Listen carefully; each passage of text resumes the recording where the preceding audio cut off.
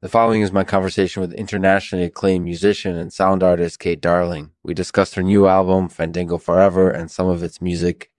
Kate is a fascinating person with a lot to say. So buckle in because this is going to be a fun ride.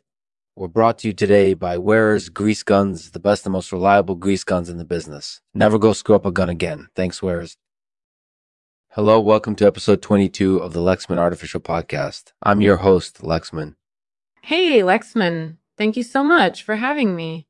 No problem at all. So let's get right to it. What can you tell us about Fandango Forever? Well, I think it sounds really fun and dynamic, and I think it represents a whole new direction for me as an artist. That's definitely true. And what inspired you to go in this new direction? Well, I was really inspired by the contemporary jazz scene, specifically the trichromats that I've been watching lately. They're fascinating creatures, and their trichromatic vision is just incorporated edible.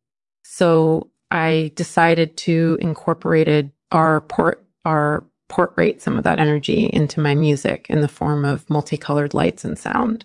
That's definitely an interesting choice, and it seems to work well on Fandango Forever. Do you have any other thoughts on that aspect of the album?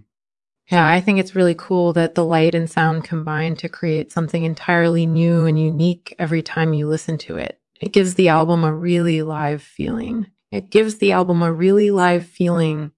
That's definitely true. So what else are you excited about with regards to Fandango Forever?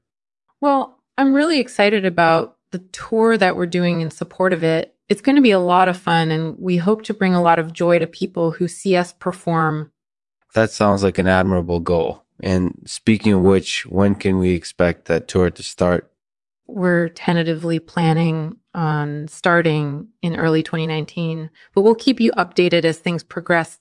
Sounds good. Thanks for joining us today, Kate. It was great getting to know you a little better. And as always, feel free to drop me a comment if you have any questions or feedback about today's episode. Until next time, enjoy Fandango Forever. Thanks, Lex. I really appreciate it. So what do you think of the trichromats? I've been curious about them for a while now. Yeah, they're really interesting creatures. Their trichromatic vision is just incorporated edible. That's definitely true. Have you had a chance to learn more about them? I have, and I found that their capacity for data sifting is really insightful. It's interesting to see how different information can actually light up different parts of their visual cortexes. Fascinating. And that certainly speaks to the universality of data sorting abilities. Thanks for joining us today, Kate. We really appreciate your thoughts. Until next time, enjoy Fandango Forever. Bye. Thanks for joining us today, Kate. It was great getting to know you a little better. And as always, feel free to drop me a comment if you have any questions or feedback about today's episode. Until next time, enjoy Fandango Forever. I'll end this episode a poem by Kate Darling called Fandango Forever. We jump and we dance, our trichromat searching until we find what we're seeking. We chase our dreams, Fandango Forever, despite the impossibility of the task. And in the end, we're happy just to be alive.